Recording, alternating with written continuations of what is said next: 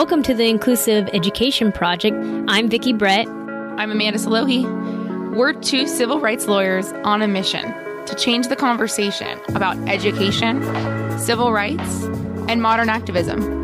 Each week, we're going to explore new topics which are going to educate and empower others and give them a platform to enact change in education and level the playing field. Hello. Hi, everyone. Hope everyone is doing well. I know that we said that we would do a little bit of chit chat, but I'm actually really thrilled to have our guest on today. Should we just get into it? Today, we're really excited. We have Diana Pastor Carson on. Thank you for coming on the pod. Welcome. Thank you so much. I'm really excited to be here.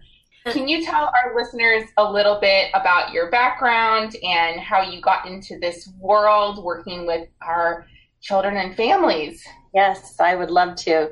So first and foremost, I am a sibling advocate and a big fan of my brother, Joaquin Carson, who spent 15 years of his life in an institution and for whom our family fought for 3 years in order to bring him home. Wow. And yeah, so that's one thing. And by the way, I always make it clear that Joaquin gives his consent and his blessing for me to speak about our journey together. I feel like that's really important to protect his dignity and his privacy. And he has helped me to create different talks that we've done at conferences and helped me to co-write some of them. And he's been in the audience as I've done keynote presentations about our journey. He does give his permission. So I love that you said that, though, because it goes to the dignity of that other person, right? And so often that just kind of gets brushed under the rug. So thank you for saying that. Thank you, Joaquin. Yes, thank you, Joaquin. Absolutely, because your story, Joaquin, impacts so many people, their lives, their life quality. So also, I have been an elementary educator for over 30 years, both as a teaching assistant in a special education class, then as a special education teacher, then as a general education teacher in grades pre-K through 6th grade. I also am a lecturer of a Disability and Society course through San Diego State University. And I've taught other disability and inclusion related courses through San Diego State University, the University of San Diego, and another local community college. I am a public speaker, an inclusion visionary, and a community activist. I've done a TED Talk. I've spoken at numerous conferences. I served 2 terms on the board of Disability Rights California, and I am currently serving on the board of directors of Disability Voices United. And last year, I had the wonderful opportunity to interview about 50 people, producing a series with Ability Magazine. And one of the people I got to interview was Judy Heumann, who is one of the featured stars of Crip Camp. And I was certainly starstruck when I was with her, could barely talk. Right. Yes, I am also the author of Beyond Awareness, Bringing Disability into Diversity Work in K-12 Schools and Communities. And I'm also the author of Ed Roberts, Champion of Disability Rights, which is a children's book. I'll soon be launching an online course for educators and community members who want to learn about disability awareness from a social model or social justice lens. And I'm also in the planning stages for starting a podcast. Yay! I mean, talk about just like not even a triple threat. It's just like everything, right? Like you have the educational background, you have the personal background, you have the advocacy background. And for us, when I say I was thrilled, I'm like jumbling over my words because being able to talk to somebody that has been able to create the change that like Amanda and I are always talking about. And we see it on such an individualized level, right? And the reason for the podcast is to start those conversations about inclusivity and just about how it's not the focus is not just the person with the unique needs. It's about everybody that is in that person's life. And I think you encompass that so well. And the one place I want to start is, I guess, with your educational background in terms of being like in the classroom. I just recently had an experience with a director when I had kind of let her know, in the past, the child was placed in special day and the parents didn't really understand what that meant. And he was definitely not the child that needed to be in a special day classroom. And I say that because he was of average intelligence. He just had real severe ADHD. And the director's response to me was, well, in elementary school, that's the only place that we can really give them all this intervention. So, put them in a special day class at first and then bring them into the general education because I've been able to give him all these services. And I just, my head exploded because all the research is early intervention, general education. So I just kind of wanted to get your perspective of when you were in the classroom of what inclusivity meant to you, and that's probably a big topic, but let's start there. It is a huge topic. I mean, I've done 8-hour trainings on that for educators on what inclusive education can look like. Mm-hmm. And for me personally, it meant using what the child's special interests are, mm-hmm. using what their strengths are, mm-hmm. and going from there. It also meant adding more engaging activities into the curriculum. It meant doing more collaborative work in the classroom. It meant really teaching the kids about how to honor everyone and their differences, and it's okay to move around. We don't always have to be sitting still and quiet. And just sometimes I like to say, just shut up. Just be quiet. Right. As a teacher. So let the kids talk. Let the kids process. Yeah. If it's always that we're lecturing, then that makes it really difficult for a student who hyper focuses on certain things. Their mm-hmm. attention is there. Mm-hmm. It's just on other things that are more engaging. Yeah. So that's difficult for all kids, all people, to just sit and listen to a lecture alone. Nobody likes to do that. Nobody wants to do it. And we've gone away from learning should be fun. And it should be. And I think that's something that we see a lot is we have to do it this way, so we can't mm-hmm. individualize. But we forget that it's not necessarily about individualizing. What you do for these children it's great for everybody. Mm-hmm. Right.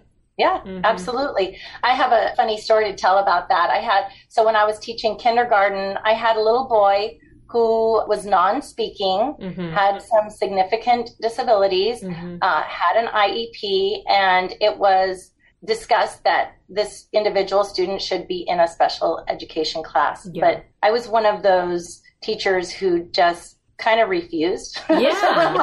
Amazing. No, awesome. No, this child belongs in my room. Yeah. So one of the things, it was difficult because he had a lot of attention, deficits, it would seem, when we were learning to read and to write and to do math.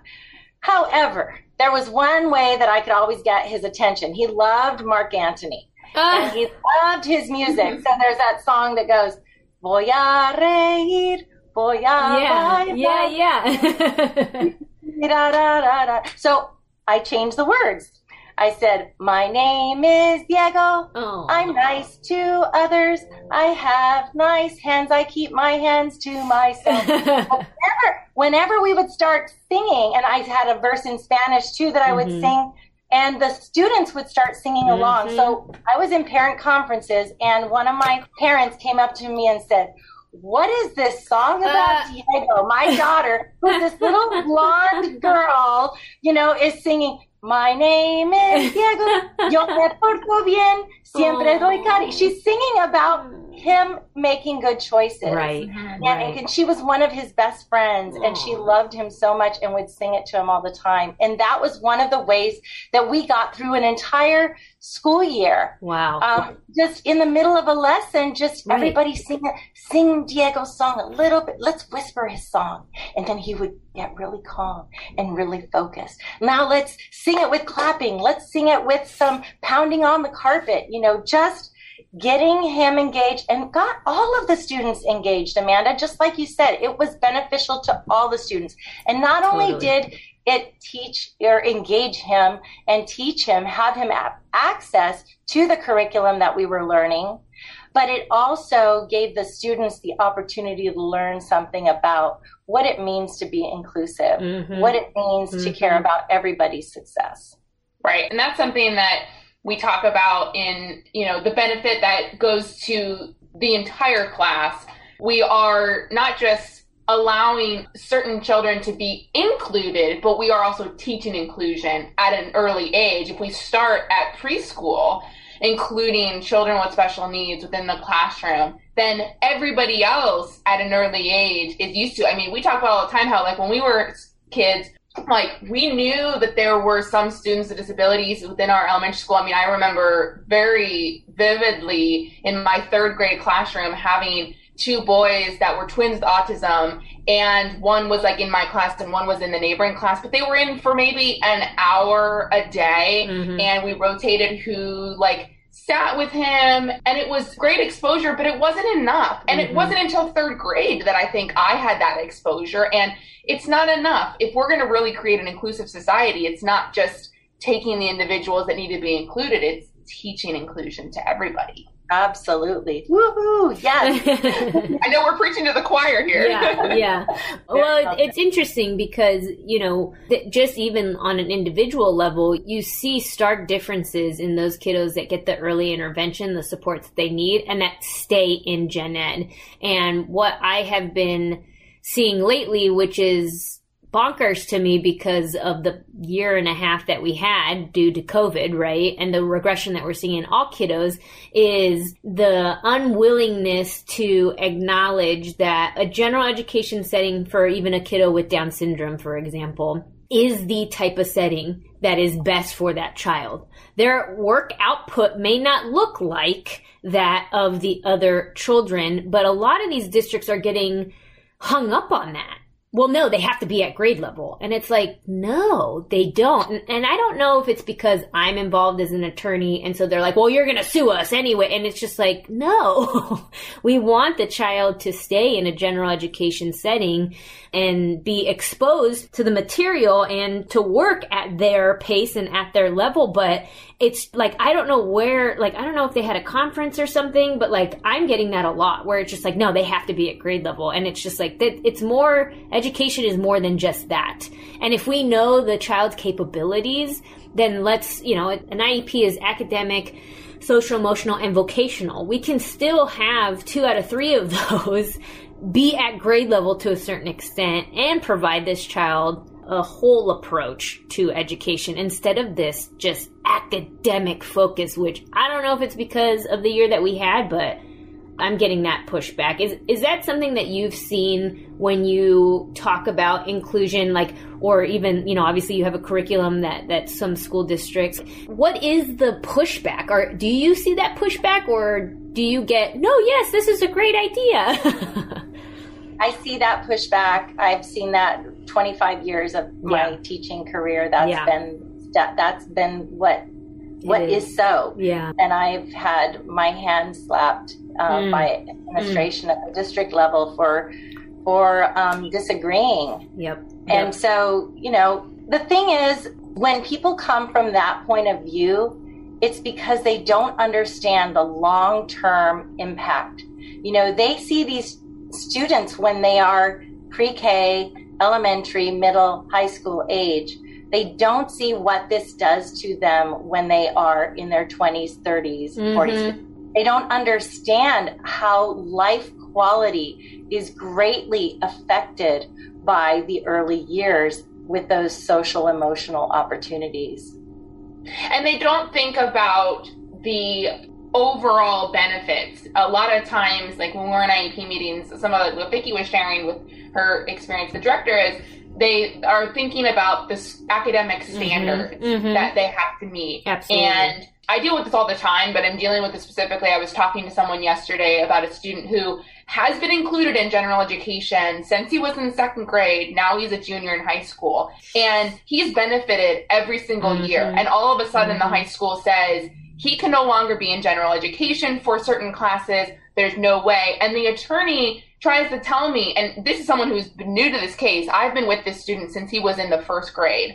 And trying to say, well, his standardized scores, he'd be an island of one. This is the phrase we hear all the time, island of one, because his academic work would be so different from the rest of the class. And I go, academics is only one piece of the puzzle. And parent understands that, yes, his work will be different. Because guess what?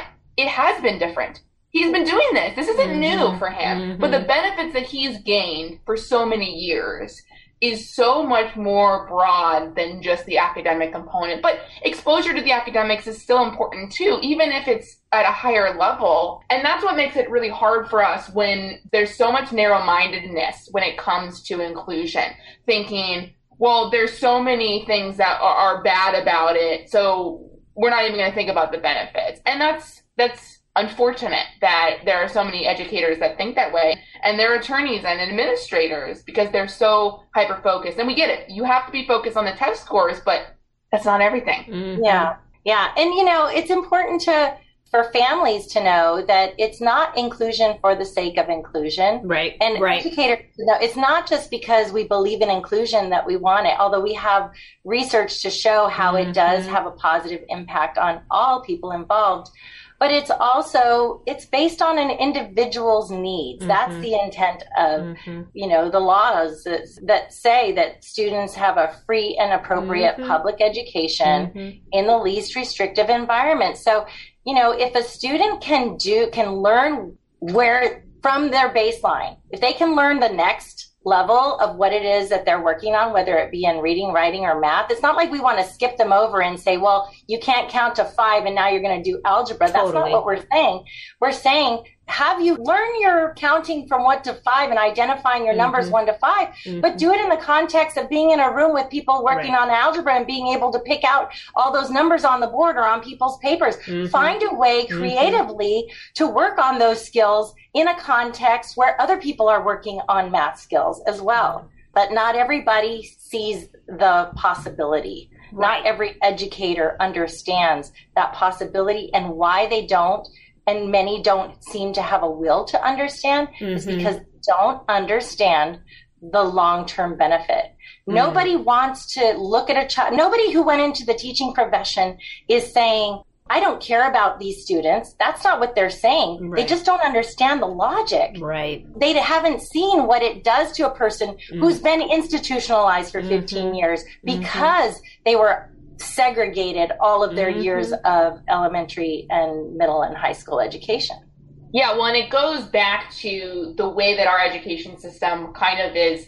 Anyway, when I was in college, I dove deep. I was a child development major, and I dove deep into education. And I remember learning about other countries and how they do it. And the one facet that I've always been fascinated about is the fact that there are other countries where students can follow the same teacher from year to year. And the benefit of that is that they know how best this child learns and how there are struggles, and they can see it. It's not an isolated thing. But here in the United States, we have a different teacher every year. And then middle school and high school, you might have 6 to 8 teachers. So the information about how best the child learns, what they benefit from, their interests, does not follow them in the way that it should. Sure, we have report cards and we might have notes, but how many teachers have the opportunity to talk to the teacher from the year before and dive deep into every student? They don't have that opportunity. Many of them probably want to, but are they able to? Do they have, the opportunity, like I said, and that's, I think, a hard part is so when they, get a roster of students and they're learning about them, it's year after year. And I think this is what frustrates parents, is that they're feeling like they're having to retell the story of their child every year. And you don't have one common thread that goes from year to year to talk about, what's the continuity there? What is the child, and the benefit too. If the child did have a wonderful year, maybe one year, there's maybe some writings in an IEP or a report card about things that they did well, but it's not that detailed. It's not really showing that picture of where can they continue to benefit. It's that isolation of, I'm only looking at this year. I'm looking at 3rd grade and that's it. Yeah. I think you bring up a good point in terms of the long term. A lot of teachers, even if we bring that up, I should say a lot of district administrators say, well, if we're not seeing it, we can't address it. And that's so frustrating because when we have kiddos on the spectrum that have issues with transitioning and they just haven't had the opportunity to necessarily do that from classroom to classroom because they're not in middle school yet, why wouldn't we want to focus on that within transitions between subjects, right? And it's this mentality of like, well, that's not for us to deal with. Like, let's kick the can down the road. We see that very often as well. And it's very frustrating. And to have the perspective of, well, they just don't understand that. Even if you try to bring that awareness to them, I think a lot of teachers think it's just going to be too much work. And it really isn't. Like that song that you created for Diego not only benefited every single child in that class, it got their attention and got their got their hands to be put, taught them another language as well, it seems like. And most of the time, accommodations and things like that, sorry, I'll just finish this, benefit all the kids, not just that specific kid. Yeah. And these students are going to grow up to be physicians, educators, supermarket owners and managers and bus drivers. They're going to be people in the community who are then going to be able to comfortably and productively work next to people with disabilities and to be allies for people with disabilities and just in general improve the way society perceives disability and empowers access for people with disabilities and inclusion, and just they have the opportunity to have an inclusive mindset and really learn firsthand how their life is better and other people's lives are better when we're all included. And they'll carry that with them into their adulthood. And they may have a easier time becoming a parent to a child with a disability because they're already immersed in a diversity appreciation mentality. Right. So we always have an eye for how do we help schools? How do we help families? How do we help educators moving forward? So we talked a lot about inclusion. What's the best way, do you think, for a teacher or an administrator or a parent who wants to get their school more inclusive? What would be like that first step that you would recommend to get there?